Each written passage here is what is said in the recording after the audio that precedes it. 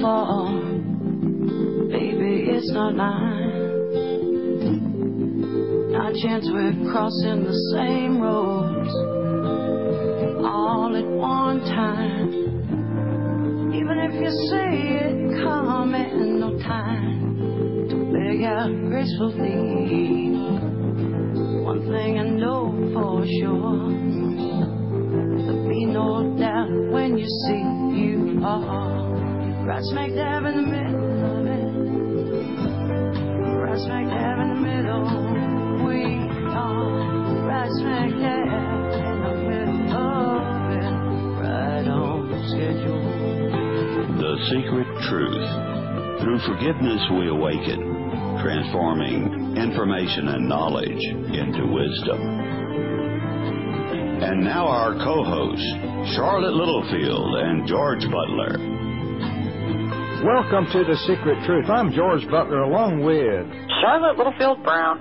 Charlotte, how you doing this weekend, all right? Yeah, I'm doing great, George. How are you? Beautiful weather down here in Texas. What was it, about 67, 80, 70 degrees today, something like that? Amazing for January. Gosh, I know. And Alan White, poor Alan White, welcome to our program, Alan. Are you snowed in? Yeah, he's... we didn't want to dump on... Yeah, I'll tell you. What's the weather like? It's 4 degrees above 0 Fahrenheit right now. Oh, my gosh. You won't be there much longer, though, right? Well, you'd alternate a permanent iceberg. Oh. We rub it in from down here a little bit. I hear you. You're a good guy. Anyway, tonight, our guest is Alan Watt. He's a profound thinker in many fields of secret societies, parapolitics, the occult, and he's done such in-depth research, but he's mainly a truth seeker. And he has a site, cuttingthroughthematrix.com. If you go in there, all of our listening audience, go in there right now if you're on your computer, Cutting Through the Matrix, and start perusing through his site, and you're going to dig down in there and find some very impressive writings and ideas. Alan, how you been doing the last few weeks? Okay, been pretty busy? Very busy, yeah, a bit too busy. Tell us this Cutting Through the Matrix. Tell us, we're going to talk in general. Naturally, when you're born, and you don't question much about it. And it isn't until you go into the deep books, the old books and the history books, and go into the big foundations and so on that guide the direction of the planet and the cultures, that you realize that culture itself, everything that you're taught, is taught for a particular reason, and that's to shape and mold your mind so that you go along in the flow within the matrix itself without questioning it. And it's the reality that's been presented to you from birth that you're expected to swallow without question. That's what it is. So this is part of the education system and the religious systems. It's a whole system of ideas that we take on, and our parents they give us these ideas, they teach us, but they're not knowingly doing this. They're unintentionally, unwittingly conditioning us into what they suffer from. Is that sort of the idea? Same thing, and studies have been done, and it's well known in the right quarters that all mammal species look towards one of the parents, the protector, to warn it and teach it what is dangerous to it in particular. And if the mammal does not know, then the young one will grow up not knowing either, and therefore its worst enemy could walk right up to it and be eaten, for instance. And it's the same with us. If our parents don't know how everything evolved along this way or was shaped along this way, then the child grows up thinking it's all quite natural, and you accept everything as being natural. Right now, there's children who are they're 7 years of age who literally have been brought up since 9/11, thinking that the law enforcement they see on the streets in the big cities, the machine guns, all this is quite natural, and they'll grow up in a few years to be the first soldiers who've never known a pre-9/11 existence. So there's an evolution here, a debasement of society away from freedoms into more of a military state. But it's accelerating. Do you see the acceleration occurring in this direction? There's no doubt. There's not a day goes past that there's not more information published in either the U.S., Canadian, British, or French, or other European countries' main newspapers about laws, and more laws. Just a couple of days ago, the Canadian Broadcasting Corporation, that was the BBC of Canada, announced that a little place south of me on the Great Lakes, Lake Huron, was going to they're actually building a 6-foot-high barbed wire security fence all around this little port. And supposedly it's to keep out terrorists. Now, you're not going to get invasions of terrorists coming over and landing craft all the way through Canada from the Middle East. So it's nothing to do with what they're claiming. The terrorism is to come from the public as they start taking this system down. That's where it's going to come from. So you've got domestic terrorism of the public itself by big government and military types of units and the extension of their powers through this matrix of terror, right? There's no doubt. You see, a long time ago when you go into the writings of the top, the psychologists and the behaviorists who were funded by the big foundations and became world famous, you ought to take note of these characters who are built up into a famed stature internationally, because it doesn't happen by chance. They're promoted to the top by the top. And same with Darwin. Darwin would have been a complete unknown if the big boys at the top hadn't decided to make him a star. Same thing. Well, Skinner, for instance, the behaviorist, wrote lots of books about human conditioning and how to achieve certain goals with whole vast populations. And he said that everyone who's alive today, this is back in the 60s and 70s, is technically insane. Every citizen. So here's someone in the psychology profession condemning everyone, every citizen, as being insane because they had antiquated values. They had family units which were also antiquated, and they passed on contaminated ideas from a previous era to their own children. And that was reiterated through all psychiatric and psychology books and courses and taught to a whole new generation of psychologists. And that has been the agenda for a long time, is to literally create professionals who will be our new taskmasters. They'll be the new Oberführers. So it's a battle of ideas. This principality, these battles of principalities, that is true then, that it's ongoing, is it not? It's ongoing because we're living, see, our lives, we think in such short-term planning, because we live so short a life really, we forget that foundations were created as far back as the 1800s, big foundations under the guise of philanthropy.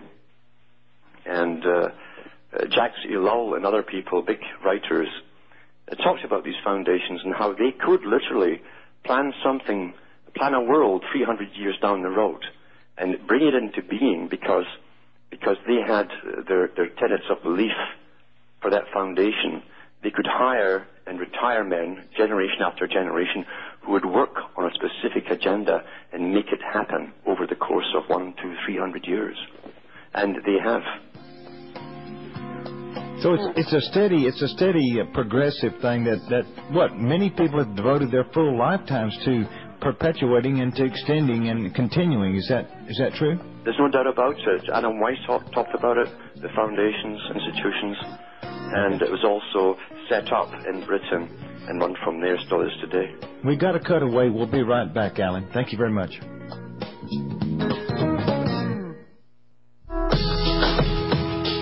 This is the GCN Radio Network, home to hard-hitting talk radio.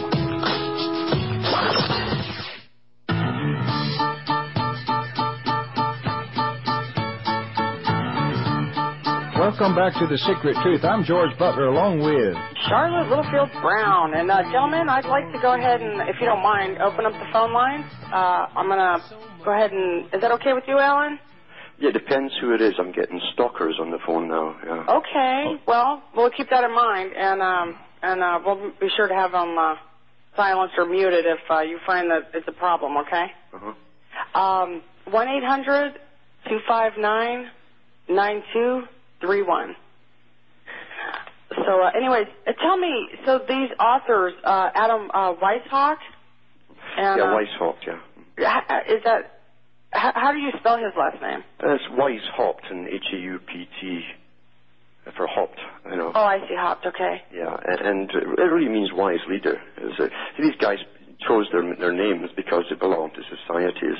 Sure. And he was the so-called, he was not the beginning of Illuminati, because you go into the Oxford Dictionary, it'll tell you that groups that formed around the 1500s called themselves Illuminati 200-odd years before Weishaupt came along. So, but they've gone down through the ages, and there's many branches of them. And Weishaupt boasted about all the techniques to get people in, the useful idiots, he called them, that would work for this particular goal, never realizing what the goal was. Well, only those at the top would know the real agenda. Sure. Now, could it be fair to say that remember a Mimi is I guess a smidget of information that is generational information or cultural information, a packet of cultural information that's communicated down, I think it's called a Mimi. It's almost familial through families too, that the information and the agenda is passed on. Very wealthy families.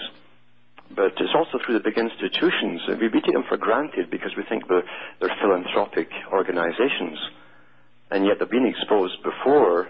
They've done investigations into the agendas of these big charitable organizations. Now I'm talking about Rockefeller Foundation, right? The Ford and the Carnegies, and a whole host of them in Britain as well, and across the world. And I think it was the Rees Commission did investigations into them back in the 60s. And Dodds, I think, was sent out to talk to the heads of these. And he talked to the leaders or the CEOs of these organizations. And the guy from Ford Foundation told him that their function was to work and put out culture, snippets of information, ideas into, through the media, etc., into people's minds so they could comfortably merge the Soviet Union with America. Right. Believe it or not, I believe Charlotte Iserby purchased the documents from those hearings. And if you go to AmericanDeceptions.com or you look up Charlotte Iserby, and her last name is spelled Iserbyt. And, Alan, I believe that she actually spent all the money to purchase that. It was not, otherwise the American, our history, we wouldn't even have a Well, it copy is published. of these documents. It's published in books. I think Dodds himself published it, but there's one book called Foundations, Their Power and Influence. That has all of that in that book as well. Well, sure, yeah. And it has a lot more besides that, because it was into all the foundations. And they're all interconnected towards this one agenda. Sure, but wasn't the meeting that you're talking about, the hearings, wasn't it a very negative hearing that quickly got brushed under the carpet? Yeah, in fact, Dodds himself said that he was given the runarounds by guys at the top, and he realized that this power and influence certainly stretched wide and far and very high, and they wanted to give it short shrift. And I'm not surprised, because he was investigating something that he was not supposed to really know about, or anybody else was supposed to know about, that we have a parallel government in existence. Right. And that ties in with Professor Carroll Quigley's book, Tragedy and Hope, and his other book, too, The Anglo-American Establishment, to do with the Council on Foreign Relations. And he also admits right in there, he says there's been a parallel government here for 60 years. That meant it began around the 1900s. We see the Council on Foreign Relations now raising its head or its influence with our presidential candidates. That's quite prevalent and common. Yes, at one time you would take on a member of the Council on Foreign Relations, never tell the public on newscasts what the person stood for, what his organization was. You took it for granted it was some sort of official capacity. But the Council on Foreign Relations is a private organization. And now they came out in Canada in 2005 for the first time as a council, as a panel, declaring something to the Canadian public. And that was the first open signing of the amalgamation of the Americas, the Canada, U.S., and Mexico. And they admitted that they drafted up amalgamation treaties that the President and the Prime Minister signed. So here's a private organization drafting up treaties that they give to their government to sign. Yeah, they've given most of the presidential candidates briefings here in the last few months, I know, on policy issues they say, because what they're doing is they're dictating through these very clever briefings. You know, they're saying, you toe the line and this is what we want, right? Yeah. That's right. And yet that, you see, that was set up, the Council on Foreign Relations is just the American branch of the Royal Institute for International Affairs that was started off in England. Well, there's also a Chicago group that Michelle Obama belongs to up in Chicago. Yeah, there's groups all over. There are the Round Table Societies as well. That's part of them. I think the one up in Chicago is called the Chicago Council on Global Affairs. Yes. And she's a director of that up there. Yeah. I think they're actually teaching a course in some universities in the States now on global governance. You can get a degree in it. And so they're pushing these councils and these relations, Council on Foreign Relations, as something very good and positive. And what they're doing is they're power centers. Massive, not just power centers, but they have a complete picture of what they want for the future, the kind of society they want. It's a totally radically different society than the one we have at the moment. Radically different. Well, they were behind a lot of the changes that went on in Europe. You've got to understand that the CIA is tied in with this too, big time. And so is MI6 from Britain. And they guided the cultures through the 50s, 60s, 70s, and 80s up to the present time. They gave us our fashions, our music.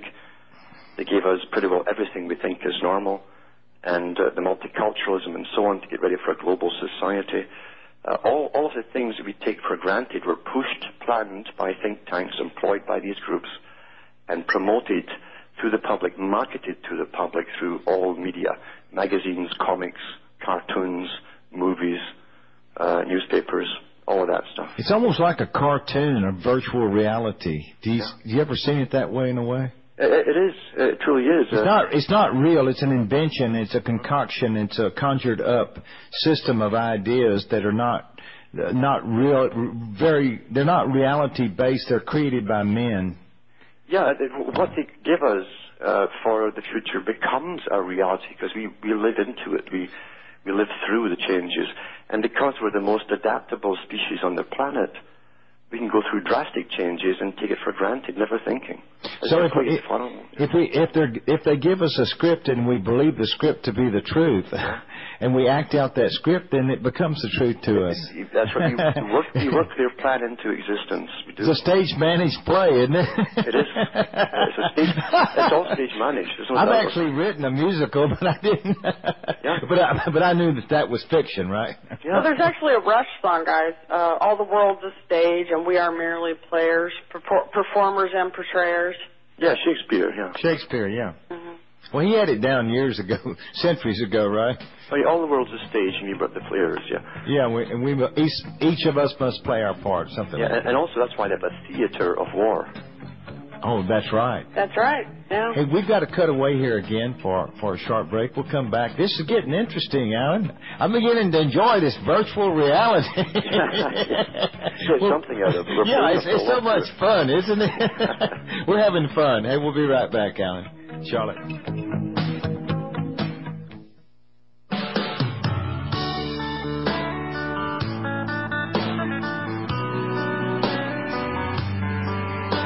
Welcome back to The Secret Truth. I'm George Butler along with Charlotte Littlefield Brown. Welcome back, Alan Watt. I think he went to get some wood chop, maybe. No, I'm here. Oh, okay. Well, welcome back, Alan. How are you? It's a pleasure, yeah. Okay, in this, you describe this process of trying to bring people out of this delusion or this system of programming as deprogramming. What is the biggest barrier that you found so far to this deprogramming process? Well, people, you can't just, it's not a matter, in American society we're so used to fast food, fast everything, drive through this, and it's a matter of time, because people will hang on to their pet likes, actually, the cultural likes, It's like going up a ladder and they get stuck on a rung, and sometimes they can't go any further with a little help. Some will never go any further. They choose not to. And you almost have to give up everything that gave you your whole idea of what you were and your place amongst everything. You have to throw it out the window and be willing to take the chance of maybe even having a complete breakdown if need be, and coming out of it, because you have to throw off all of the old indoctrinations, and that's not easy. I mean, it's a lot of indoctrination we've had for our whole lives, you know, and it's ongoing daily. So your approach is a knowledge-based one through education, and then trying to get people to realize at a higher level of understanding what binds them, what enslaves them, what ideas are so overwhelmingly addictive and enslaving and limiting. You see, the system that we have is not a humane system. Number one. I mean, the U.S. started off, and the founders had the right idea, but they also said the truth. They said that freedom could only last in such a country if the people themselves would hang on to that freedom, and it was meant for an agricultural society where everyone had his land, his home, and no one could touch that. No law, nothing could touch that property. And so they were well aware that if industry came in, see, Britain already had industry and factories going. If industry came in, then big money powers would move in, take over, disrupt society, move them into the cities for workers, and out of the chaos that would ensue, they would then bring up social work departments, all that kind of stuff that deals with the chaos. They're very good at giving us stuff to deal with chaos. And those institutions end up having power and laws over us, and they become overlords too. Well, that's what we have today. And they decided a long time ago that this system that we're going into, this new world order, as it's often called, I mean, Bush Sr. called it that too. And many people in the past have called it that. Adolf Hitler called it that too. It's all the same movement going along the same road towards a scientifically designed, efficient society, including a vast population reduction and a society where the workers, basically, will have no rights of their own. They will be told what to do. They'll be bred for what they have to do, in fact, scientifically, eventually. And you'll not be born unless they have some job for you to fill. That literally is it. They call that common sense planning. They're big planners at the top, and everything has to do with planning. They don't want inefficiency. Right now, you see, we serve their culture well. We have fought the wars that they need to create, to amalgamate the world in these big business takeovers, and that's all wars are about. Your empire building is just business takeovers of one country to the next. We've funded it, we've provided the manpower for it, we've provided the taxes for it, and we've made the machines of war and so on, and we can see the end coming. And they've talked about this 50 years ago. They saw it coming.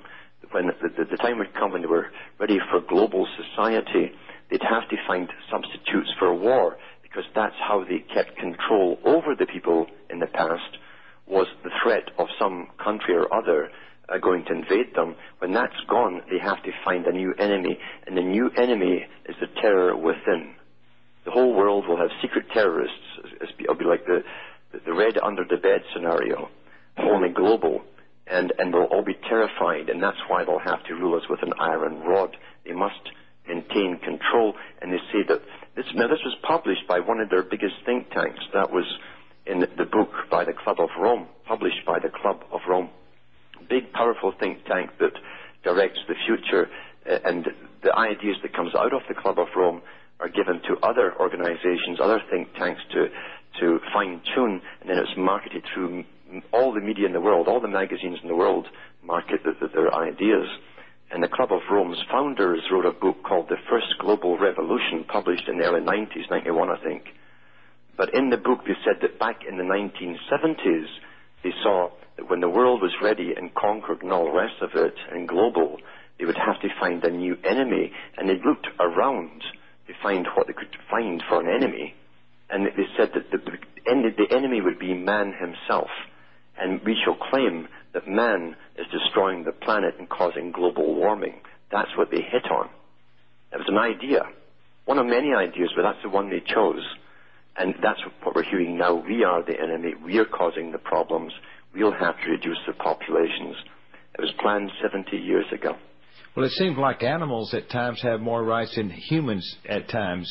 Well, they do. In the Earth Charter that was fronted by Maurice Strong on behalf of the United Nations and the Rockefeller Foundation, Maurice Strong said to a person who asked about trees and animals, and he says, you'll wish you had the rights of a tree when we're finished, because under the Earth Charter, the animals do have rights, but there's no rights for us.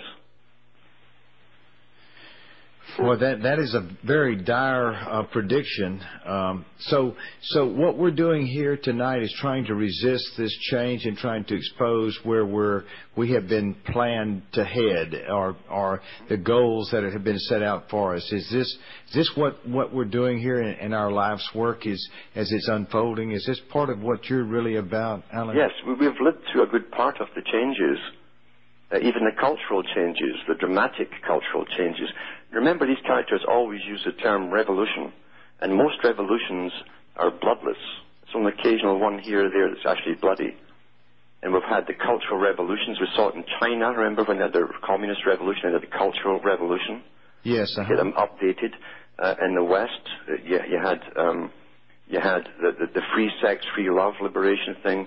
And yet you had the various gender liberation movements, which were revolutions, sexual revolutions, they called it, and so on and so on and so on. You've seen all the revolutions carried on. You've lived through them, but you didn't recognize them for what they actually were. And it was meant to change a society that would be guided by people at the top. And they certainly have been. The big foundations, remember, pay non-governmental organizations, various thousands of groups, thousands of them, that then come forward as a big group and demand laws get changed, and the government's only too happy to oblige them. That's how this system works. And it's modeled after the Soviet Union, because Soviet meant rule by councils. And in the Soviet Union, because it was supposed to be run by the people, they had non-governmental organizations, but the Politburo always appointed the head person themselves, you see. So it's no different here. You have massive organizations, non-governmental organizations, who go to Washington and say, look, we've got so many thousands or millions of members, we demand you change this law.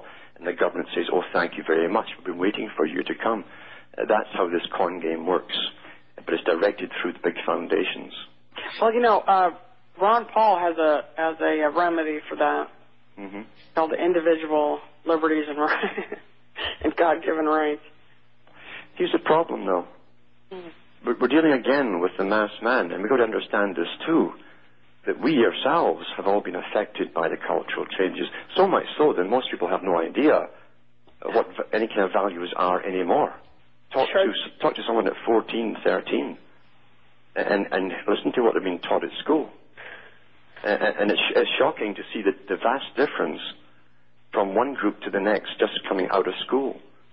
And this was mentioned back in the 1930s at the Communist International meeting in Russia by the head man. He was Beria, who was in charge of it.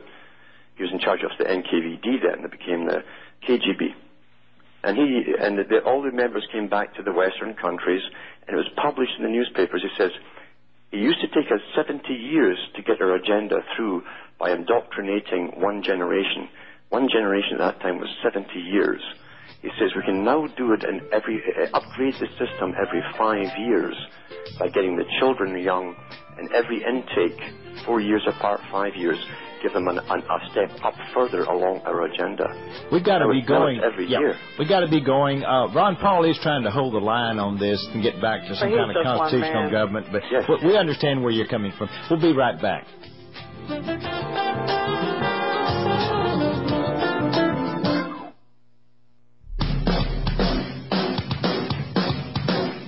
You're listening to GCN, the Genesis Communications Radio Network.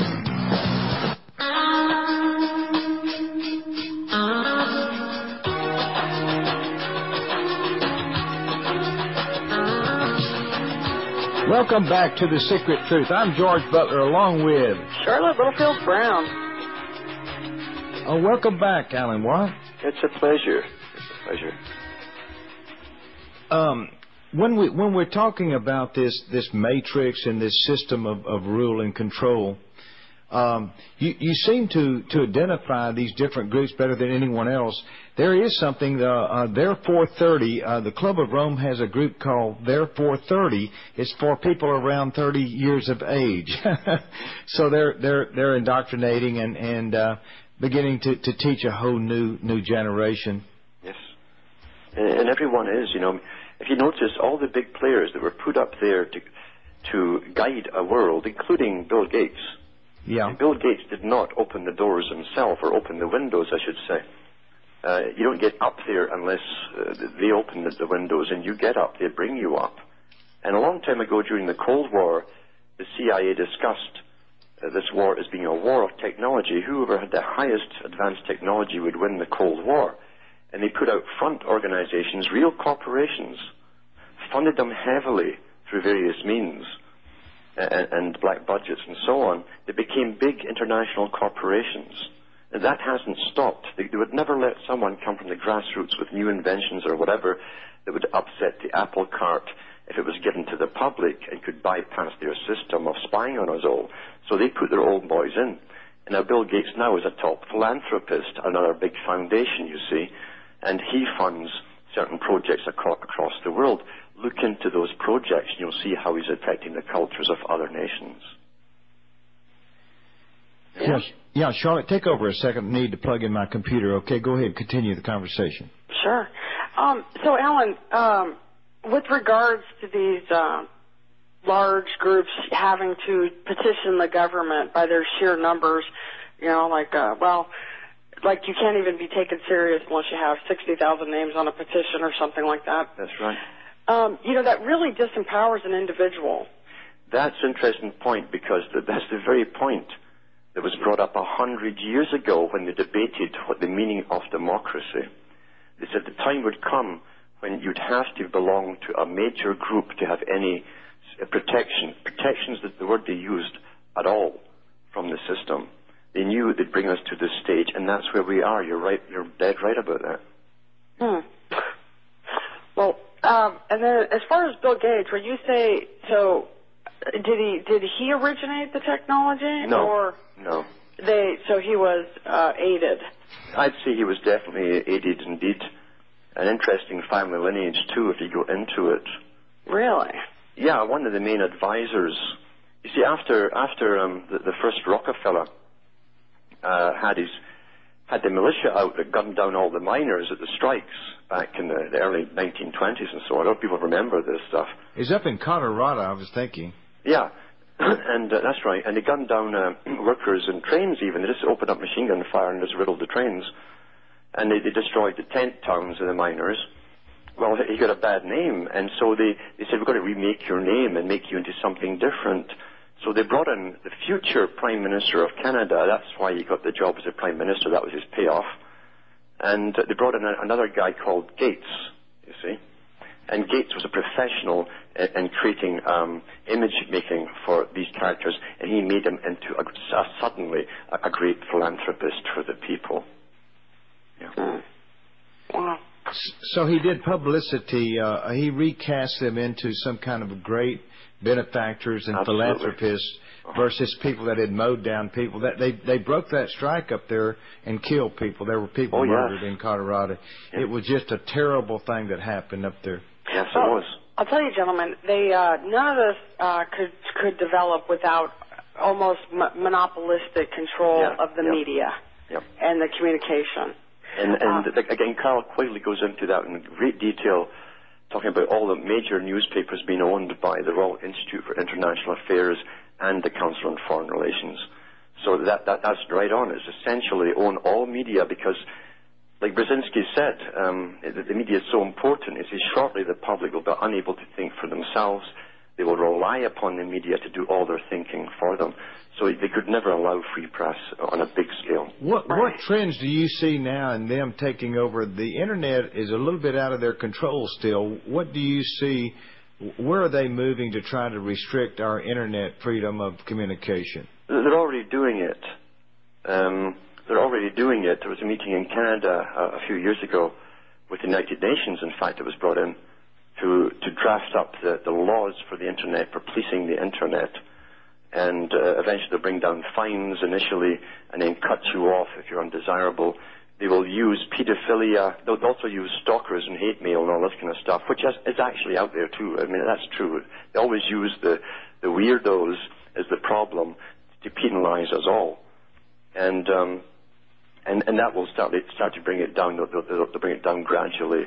But it's already getting funneled into, all the servers are getting funneled into one main trunk eventually. There'll be one company runs the world Internet, and that'll be the big policing force. Well, there was an individual that uncovered live editing of Wikipedia citations in there.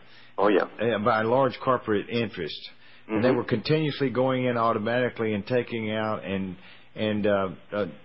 actually redacting, I guess, in a way, by removing some of the material they didn't want on there. Yes.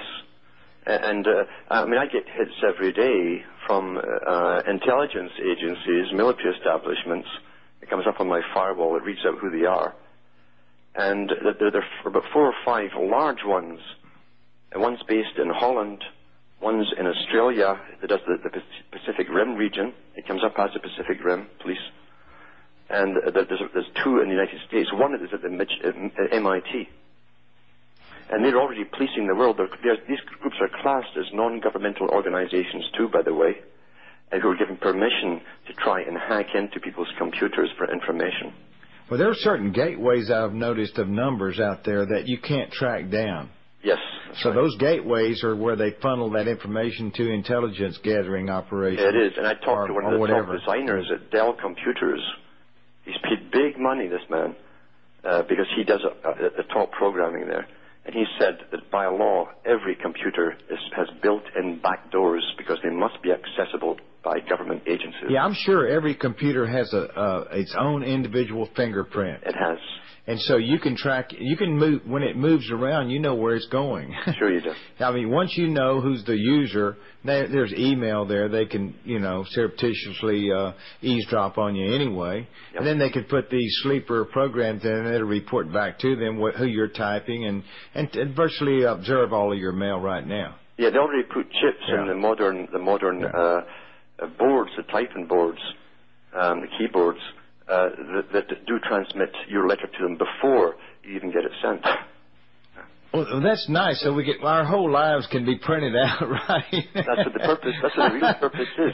If you want to control society, everyone in that society must be under observation and predictable 24 hours a day. There was a site over in England one time, and someone told me they were working up there, that someone I knew, and they were listening to senators talk in their offices to other senators.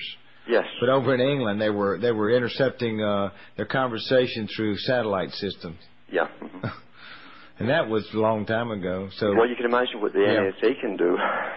Oh, they're listening to everyone. So yes, so what you're saying, that the war now is against individuals. Yes. In other words, individual terrorists, domestic terrorism, right? Yes, and they keep expanding the meaning of it. That's the beauty of putting a law in the books. It's always put on with a plausible explanation and reason initially. Anything can be, you see, initially. But all laws, if you go through the history of the legal system, tend to expand and expand and expand to encompass so much more than you thought it was designed to do. And it actually was designed to expand. That's why they put these things on the books. Alan, have you gotten into any of this? Charlotte has made some major, contributions to exposing some of this electronic voting. Yeah. Have you looked at any of that? I get bits and pieces of it, and I'm not surprised. I watched an election here in Canada on television a few years ago, and I saw them reversing the votes from one MP to the other in a split second. They literally reversed their votes. Yeah, they just dropped off the screen. I've seen that here locally. We were down here watching television one time down at a counting session of constables and counties and officials, and all of a sudden it went from 1,500 to 1,000 votes. Yes. What was that? And I think that's recently that they've had stuff up in New Hampshire, but there's people in there looking after that right now. Yep. We've got to move out of here right now for top of the hour break. Yep. Alan, it's getting better. Charlotte? Yes, George? We're going to move out here for top of the hour, but we'll be right back, okay? Okay, stay on the other side. Okay, babe. Bye-bye.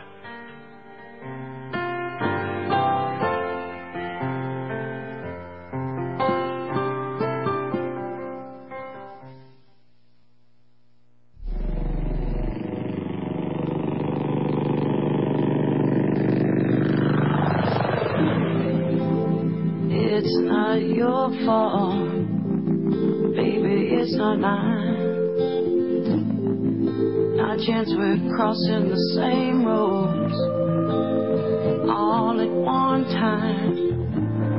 Even if you see it coming, no time to beg out gracefully. One thing I know for sure, there'll be no doubt when you see you are right smack dab in the middle of it. Right smack dab in the middle.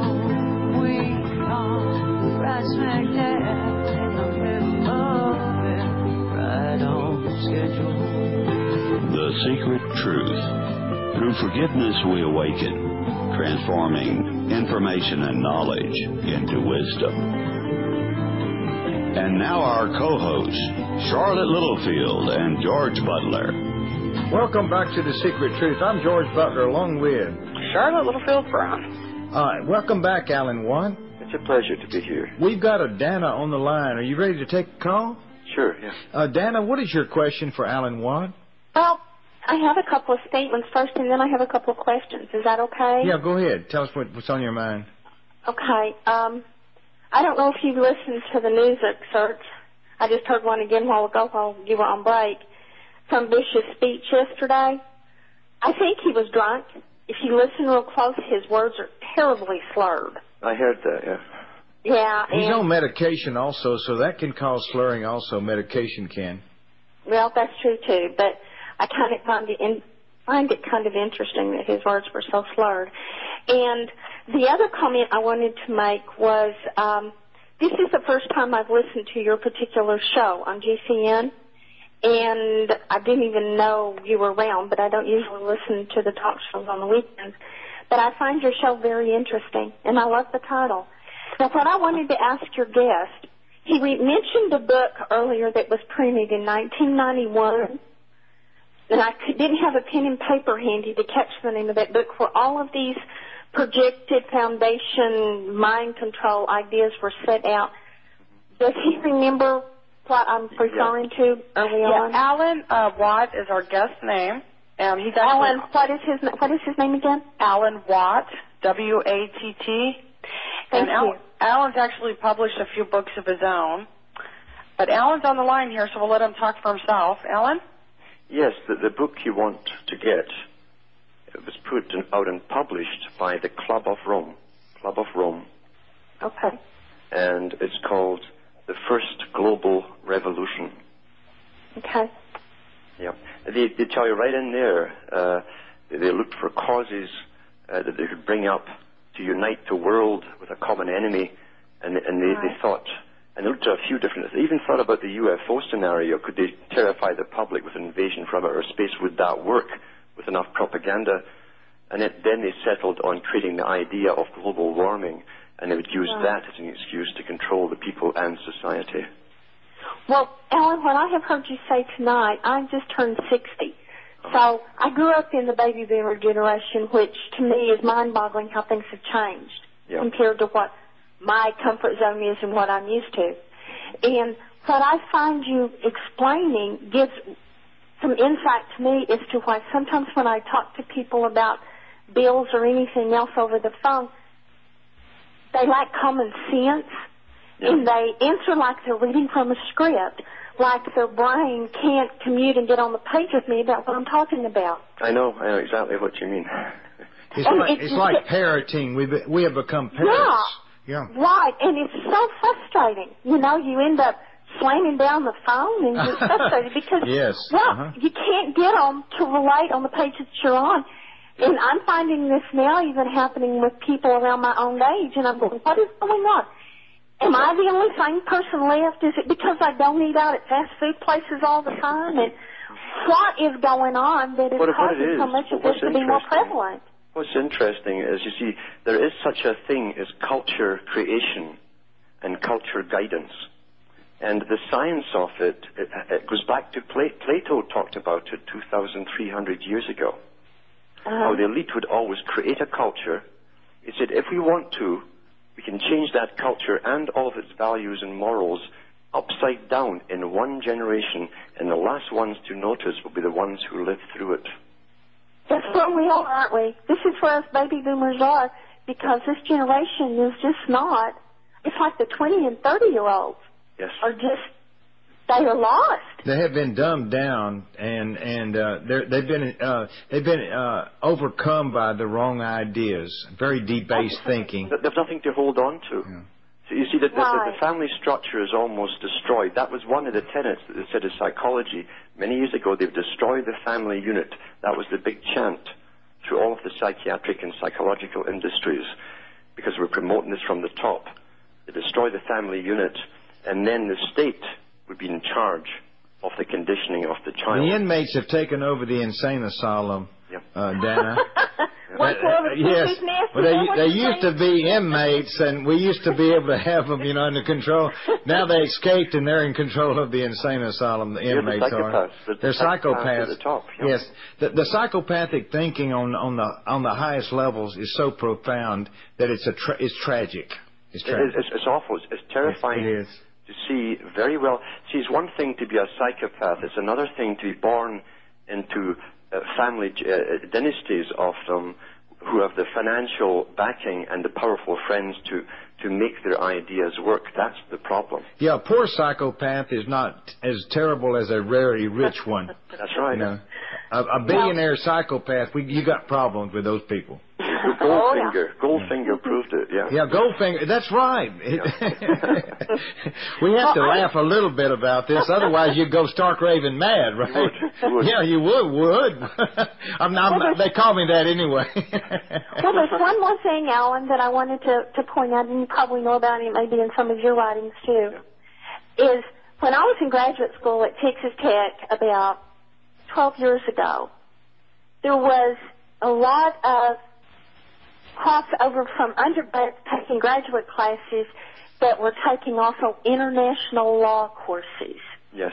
Now, I think that is a big signal. Listening to what you said earlier, I remembered that, and I thought that adds a under-the-cover title of what they were doing with these people, these students, younger students, teaching them international law. It fits right in with what you're talking about. That's right. How far back it goes, you're right on.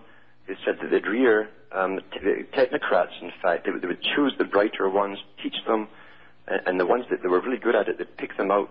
And these people actually were brought into the United Nations to work as high-level bureaucrats. But absolutely. There was one girl that was telling me she was applying for an internship that coming summer of '93 to go to the UN for a internship towards her international law degree, because she was going into law school when she graduated, but she was taking poli-sci master's classes, which is what I was in, political science. And I was just flabbergasted that she had all these doorways open to her. Now it makes me wonder with what you've said, just exactly who was she? Yeah, well, as you say, they do have doors open for them. It's the same with the Rhodes Scholarship. Bill Clinton was a Rhodes Scholar. 200 bureaucrats in your federal level are all Rhodes Scholars, and they vow to work to a global society. That's what they vow to take. So doors, as soon as they come out of Oxford or wherever they come from, or certain Ivy League universities, the doors open automatically for them because they have big, powerful friends now guiding their lives. The political science taught on the university level does not free us. It continues a state of delusion where the completion of truth is never achieved. Well, Elihu Yale went into this. He put up the money for the funding of Yale University before the American Revolution. And Elihu Yale was one of the founding members, his family were the founding members of the British East India Company, the first big international corporation in the late 1500s.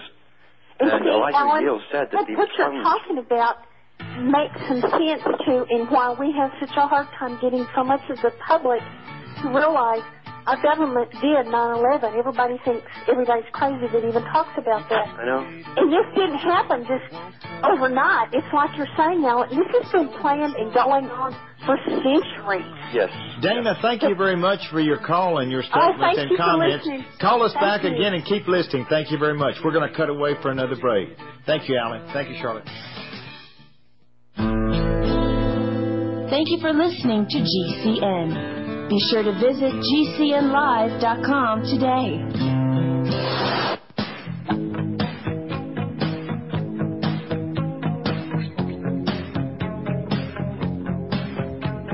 Welcome back to The Secret Truth. I'm George Butler along with Charlotte Littlefield. Yeah, I believe we have another caller. Welcome back, Alan Watt, to the program. Yep, it's a pleasure. We have another caller on the line. Charlotte, who is that we have on the line? This caller is James from Ohio. Uh-huh. James, what is your question? Well, guess we lost James. Just so the listening audience knows, they can call 1-800-259-9231 if you'd like to join in the conversation briefly, or if you have a question for our guest and author, Alan Watt, tonight. Alan, you know that last caller, Dana, I mean, there are people that are all waking up at all of a sudden, you know, across the country, across the world. Mm-hmm. We're getting callers now from all over the world, and it's almost like a world freedom movement. Have you ever heard it described like that? Yeah, it's in the air. People are getting edgy because they see the same plans being implemented at the same time of totalitarianism. They see the structures being built all around them, and they're getting the wind up. They realize something is vastly wrong, and it's nothing to do with what they're being told is the cause. They know it's all been built for them, and so they're asking lots and lots of questions. Oh, you mean it's not the Islamofascism? Yeah, we're just waiting for armies to come across in camels and swim across the sea and up the Great Lakes in Canada, down to St. Lawrence. And that's why they're putting all the barbed wire fencing around Port Hope. I saw them down on Town Lake last night. There were frogmen attacking. I think they had snorkel devices. I hope so. They had that little popping deal. Do you remember the old snorkels that had the little? It was like a ping pong ball in them. Did you ever see those? Yeah, I used one. Yeah. That was the old one, and then where you had to just put your tongue in there and then blow out the water. Remember we went to those later? That was a new improved version. Yeah, a new improved. Well, gentlemen, I got one for you. What about the supposed lack of security with the nuclear devices, the supposed suitcase bombs that came out of the collapse of Russia, or or the Soviet Union, I should say, and whatever, we just had a 6 nuclear warheads live on their pedestals, accidentally flown and intercepted, and then we've got this lady, Sybil Edmonds, I guess is her name, claiming to have insider information. It seems like there is something going on. Are you guys tracking that in the news, or what is your thoughts on that? There's been some talk about the first one with the aircraft. It was a bit of a scam, I think. See, we also get so much disinformation put out from the top to keep this hype and terror and fear going and keep us all worried and scared. It's difficult to say. I do know that there are, I've got some clippings from newspapers in the States here, where there's special teams of helicopters now scan your cities at night, and they're equipped to detect the minutest amount of radiation. And they also have teams of people dressed, often in civilian clothing, walking amongst you in the cities, and they also have these tiny little devices that are very sensitive to radiation. And so they're already looking for all of this all over the place. Yeah, they've had a special response team even before 9/11 out of Nevada. That was an emergency response team. It was a nuclear team that they could deploy anywhere in the country within just a matter of a few hours. Yeah. And they had that, and I guess they've extended that, the capability of that. Yeah. Well, I mean, how terrifying is that? The bad guys, going to put a suitcase nuke in your neighborhood. Well, I think the only bad guys I would worry about are the bad guys that work in these shadowy secret agencies that work for governments. Yes, the false flaggers. Yeah, I really do. Honestly, I do, because there's no. If you look at the British history, they were famous for this. They'd cause problems, blame someone else, and get everyone fighting. That was standard policy, and it's never been changed, because why change something that works so well? So it's the same thing here. I was talking about 9/11 the other day to someone, and I said, well, regardless of all the evidence, there's so much evidence there. I said, regardless, the fact is the Institute for American Policies, or the New American Century Club it was called, the New American Century Club itself, that was comprised of Cheney and Rumsfeld and Bush and other ones, and Pearl. They published in the 90s that they would want to take over the Middle East. They published about Afghanistan, Iraq, and Iran, and so on. But they also said they would need something on a scale of Pearl Harbor to motivate the American public behind them for a war. And then you find that Brzezinski wrote about that too. The same thing. He's a member of the club. In his book called The Grand Chessboard, also published in the 90s. And 2001 comes along, and voila, they get their wish. They win the lotto. They're so lucky, these guys. Yeah, we've got another caller, Mary Ann. You have a question for Alan Watt? I have a comment and a question. Yes, ma'am. Go ahead. Alan, thank you for having the courage. I'm always... my dad died in the Second World War, and that's why history to me is very important. And in reality, why the Second World War was, that story is never told the truth either. I know. And you don't want to go in further, right? Yeah, and the victors always, write the truth. In all eras. Then I have another thing which worries me tremendous. All those young people with the vaccination and AD&D and all the poisoning of the children. Yes. Is it that the children that they sort out the extremely intelligent ones? I think it was we know for a fact that the high private schools, even in Britain, are the same. They don't get the same vaccines for those children that the rest of the populations get. And we know from the writings as well of people like Arthur Koestler and Bertrand Russell. Last week, if you go to the archives on my website, I talked on the air about comments made in Bertrand Russell's own books. And he was a big player in this too, for global government and a type of society that was scientifically trained. And he said they could use all means. He mentioned food, water, and the needle. He talked about inoculations to dumb down a people, so that they would not have the intelligence to rebel in any intelligent manner for these big changes that were planned. So they have written about this agenda. What other books can you recommend? If you find The Ghost in the Machine is a good one by Arthur Koestler. Repeat again? Ghost in the Machine. The Ghost in the Machine, the author? By Koestler. And he worked for it. Now, he is now publicly admitted to, he worked for MI6 in the Culture Creation Department. So did Bertrand Russell. So did even the one who wrote 1984. All of the big authors worked in the Department of Culture funded by the CIA and MI6 during the entire Cold War and afterwards. They give us our culture. Again, thank you for your courage. And if you ask, that the medicine will be given you, you just get enough what you can take, but pass it on. And if you pass it on to your family, there is hope. Thank you very much for your call. Keep listening and call back again. Thank you very much for your comments and your call. We've got to cut away here again. We can get some interesting calls tonight, Alan. Yes, they are. We'll be right back. Thank you. Nobody on the road.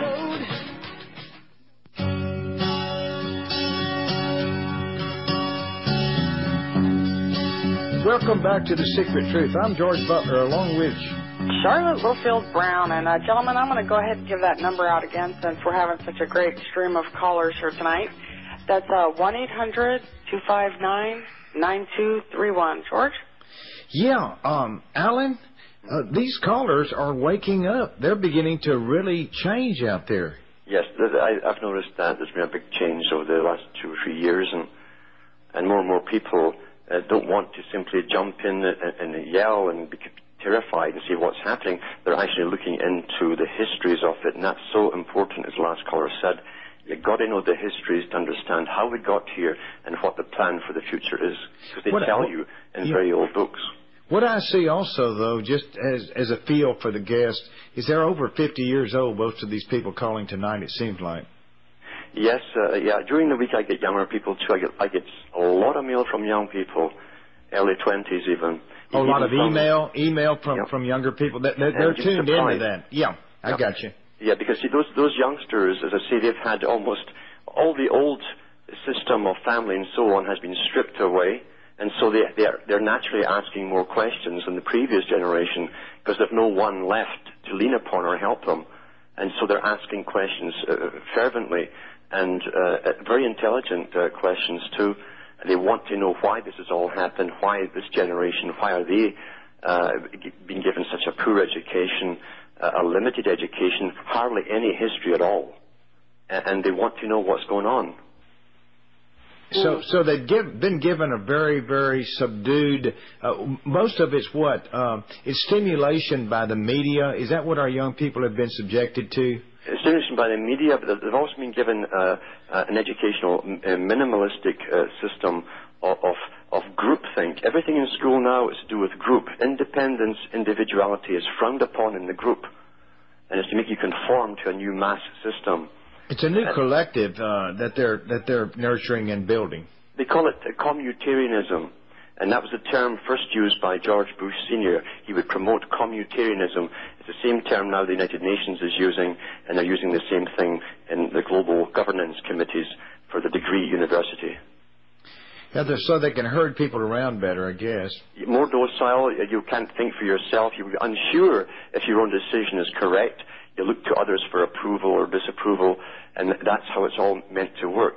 You get social approval or social disapproval trained into you, and that was also said from the United Nations. They would use the system, that very system from China, the model state for the world on the rest of the planet. And so if the group disapproves, you'll feel embarrassed and you want to get back into their good books and you'll go along with them. Or you leave, right? That's right. Or you're shunned. People leave. You'll get shunned. It seems like, when people have a problem, they say, what kind of a government program can help me? Mm-hmm. Isn't that the solution government is? Not, not what can I do myself to overcome my own problems. That's very, very important because see, not so long ago, people helped people. And that again that bonded real communities, the natural communities together by helping each other. Friendship, real friendships. Very good bonding, tremendous bonding and friendship. And you saw I always say that God speaks through people by their actions of kindness to each other. We've got another caller on the line. Caller, what is your name? Give us your name and where you're from. Okay, Daryl in Montana, you're on live now. What is your question or comment? Basically, my comment is I've been studying the metaphysical realm, and I've known of Alan Watts since I was a wee little kid, and I really appreciate all of his vast levels of knowledge.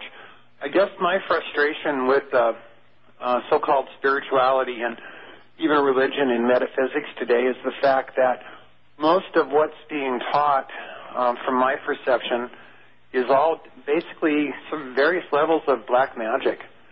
And, it's pantheon. They bring back the pantheistic system, but it's not by chance. Again, that whole movement was guided by the ones who gave us the culture, and the CIA were heavily involved in promoting that culture. If you go into the book, it's called Towards a New Global Civilization by Michael Gorbachev, the ex-president of the Soviet Union. He's now working for this new party here in the States. And he's working with the United Nations as well. And he says, we are creating a new religion of the world, and it must be based on a form of earth worship. See, earth worship fits in well with depopulation, bring the population down to children. They'll even have voluntary sterilizations to save the world. It's all to do with a con to get all of the children brainwashed into serving a new system. Daryl, what was your other question? Did you have anything else to say?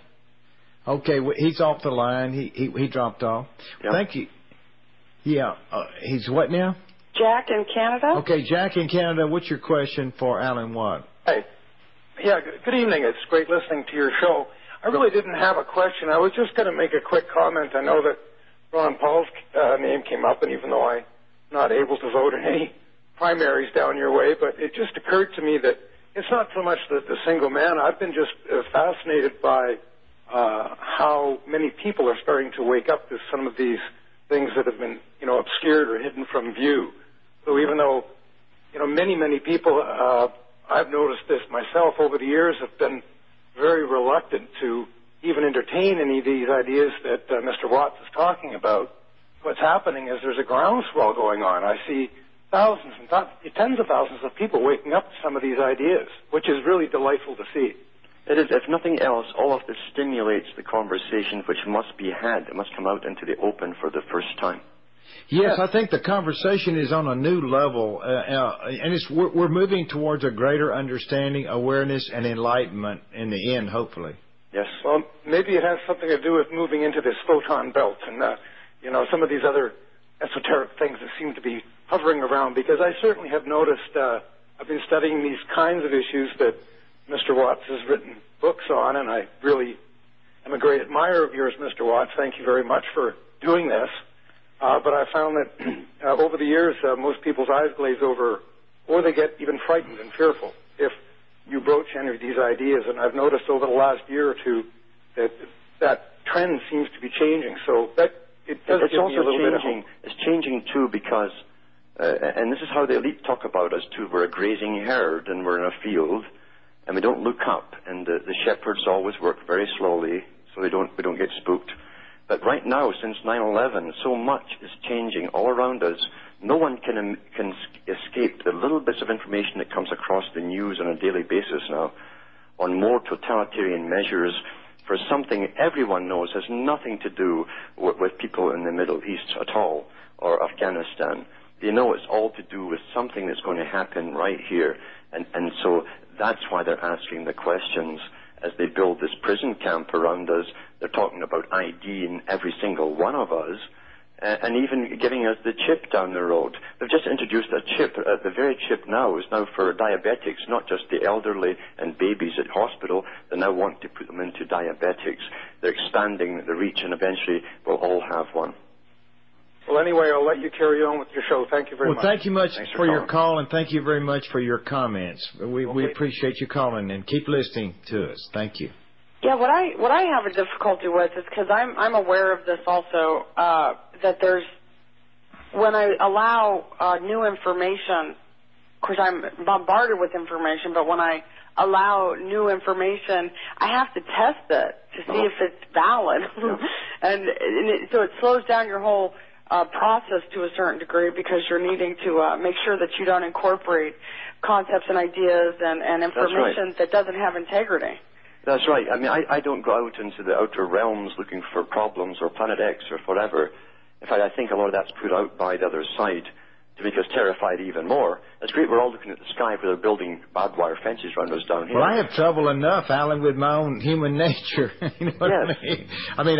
That's the battle. The battle is within our own issues and conflicts. Is the will of individual for an alternate way of living that's not the one that's planned by the elite, because that's death. To come out of this delusional state is the ultimate battlefield that I see. Hey, we got to cut away here. We'll be right back. Thank you.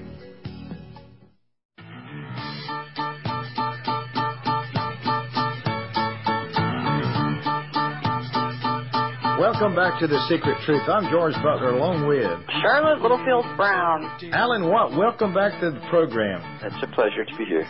Gentlemen, George, can I, before we go somewhere else, it's really interesting, the concept of global warming, because due to the freedom of the Internet, you get to hear and read just a tremendous amount of information.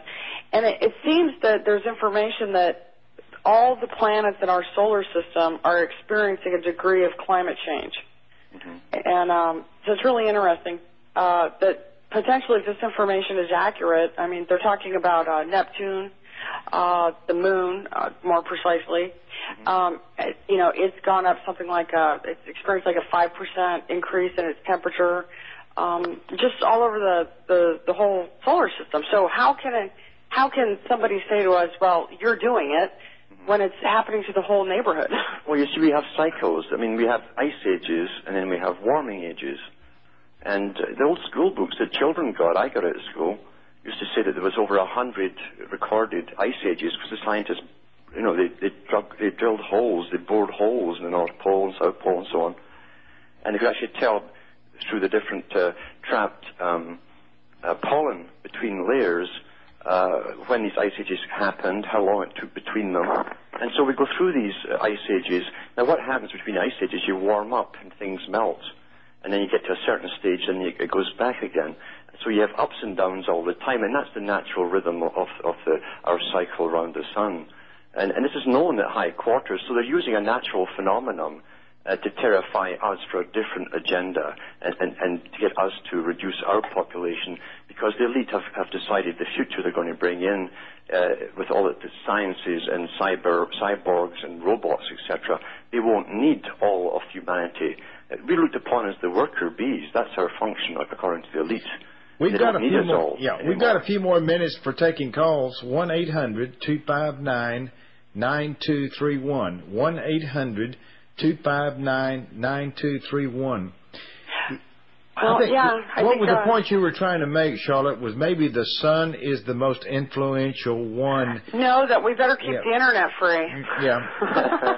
Well, I see the sun, though, as, in other words, they're trying to make this more local than the sun's influence. Maybe the sun is having a greater influence in our local pollution problem. Right, and then when you have, you got to consider the motivation of the people making the claims. I mean, you got a former... a politician, Al Gore. I mean, I don't doubt the sincerity of some of these people, and I don't doubt that they really believe, some of, this. And Charlotte made me go to that Alan Watts that with her. I didn't make you.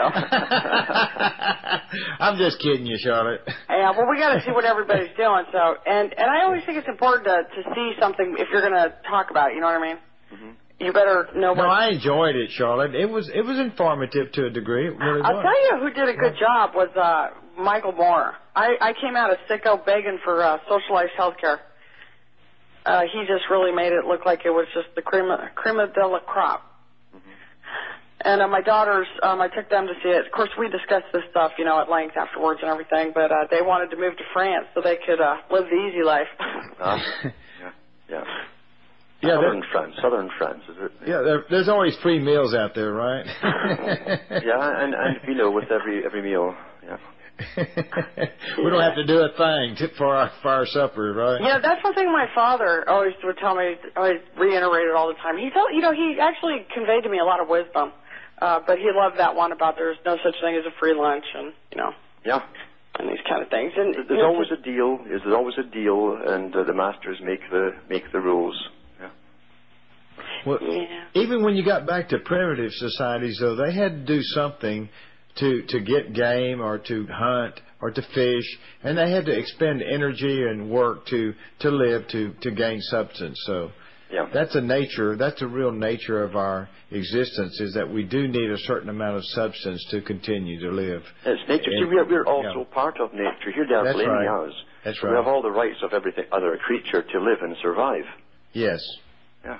Yeah, and I've often thought that if the world were allowed to develop at a more natural state than being forced the way it is, with these trade organizations and these big corporations and the money creation, the international banks, if you will, and all this, that had it not been, directed the way it has been, I think it would have developed into something much more pleasant. And, yes, absolutely. And cooperative. Everybody would be doing, it seems like right now we've got all our eggs in one basket, kind of. It's like, all the tiny widgets come from China, and The trade, but the trade that's occurring because of internet sales and small businesses is still there. Well, yeah, that's why the internet is so important. I think this could be the tool we could grow from, to not get out of the system, their system, if you will, not humanity, not check out of life or anything like that, but to get out of the grid of control, Because you go down, you make a purchase on your credit card, and they innocently ask you, to verify your address and, what's your phone number and this and that. And it's like you guys are saying, it's these NGOs, it's these corporations. It's not necessarily that the government's collecting it on us. Oh, they are too, though. Yeah, as well. Yeah. They all are. Well, there's a partnership between government and large corporations. Let's face it. That's it. And we've already gotten to the place where people, for example, seeking health insurance or life insurance are being disqualified, because of some medical this or that, You're right, and that Human Genome Project. The DNA. Yeah, they're going to say that you might be prone to this or that down the road, and so you can't get insurance. We've already come to that. Yeah. It's already come to that. I think there are people with heart disease and things like this that they're being excluded. Yeah. And so it's already coming, it's coming to its Well, I had domestic terror genes, and they wouldn't give me no insurance. Oh, dear. No. I had domestic terror genes, and they wouldn't give me any food, right? There you go. I mean, that's the extremity of the whole insane mess, is it not? That's right. In the Soviet Union, they had a designation under psychiatry they said that you had inflexibility of opinion, and that was enough to get you locked up. Well, the DSM-4, revised or whatever, the latest manual there for psychologists, don't they have some classifications in there that are awful suspect of anti-government or something like that in there? The whole list delusion or paranoia or whatever? Oh, a loner, if you like solitude, then you're a possible terrorist. If you read a lot, you're another terrorist. If you read too much, it could hurt your eyes, and you're a terrorist. And you're also, if you read the Constitution to any law enforcement, you're probably a terrorist. Yeah, if you overly bring up the Constitution when they stop you, then you're a terrorist for sure, right? Yeah. Well, I'll tell you, there was an interesting phenomena I think we all went through the past, I don't know, it's subsided, but for maybe the previous 13 years or so, but it subsided in the last 3 years. It seemed like the government or the authority would say something, and then you hear the opposite of it. For example, like aspartame and these low-fat diets are good for you, and then you hear a dissenting voice saying, no, it's not good for you. It causes cancer. And it was confusing. It got to the point people saying your coffee caused you cancer, or it didn't, or this, or that. Yes. And now that we've gone through all that, and I'm looking back, that was actually people dissenting voices against this the machinery, if you will, the authority. Also it was Donald Rumsfeld, that was the CEO of the corporation that made aspartame that got it passed through law. And there's still people that trust aspartame and these things. And Rumsfeld, they trust him too. I'm on to stevia myself. And corn syrup, I think that's been around. They've been, that's really bad for you. A lot. Oh, dear, yeah. Yeah, they wonder why we got epidemic diabetics. Well, these children are getting a tremendous amount of corn syrup in their diet. Yeah. And a friend of mine also altered so much of it. See, they've altered the GMO foods out there. Everything's been altered, especially the stuff they push the most. They even altered your coffee, 10 years ago. Mm. Yeah. A friend of mine looked up and down her street one day, and she said, a lot of the children along this street are sick. Now, what is that about? Mm-hmm. And she discovered that all of these problems of food, drugs, mercury, inoculations and all that together has destroyed the health of our children. Yeah. And to be honest with you, I think it's a healthy paranoia. When you study history, you find that was part of an agenda. Well, paranoia is healthy, is it not? It's a survival mechanism. It's a survival mechanism. You bet it is. I look all around me all the time because there's something might jump out from behind a tree. You never know. When them aliens might want to get me. That's right. When these walking lizards. Yeah. That walking lizard might get me, boy. Well, guys, we didn't cover all that. There's so much more to talk about to cover. Alan, while we need to have you back, boy, we beg for you to come back and enjoy our conversation. We love your conversation, and thank you so very much tonight. And we did touch a few hearts, I believe, and And we answered a few questions, and you really did a beautiful job in that Let's respect. give your website out. It's Cutting Through the Matrix. Yeah, cuttingthroughthematrix.com. Yep. Thank you very much, Alan. Thanks for having Alan. me on. Yeah, good night. Take care. Bye-bye. Bye. Bye now.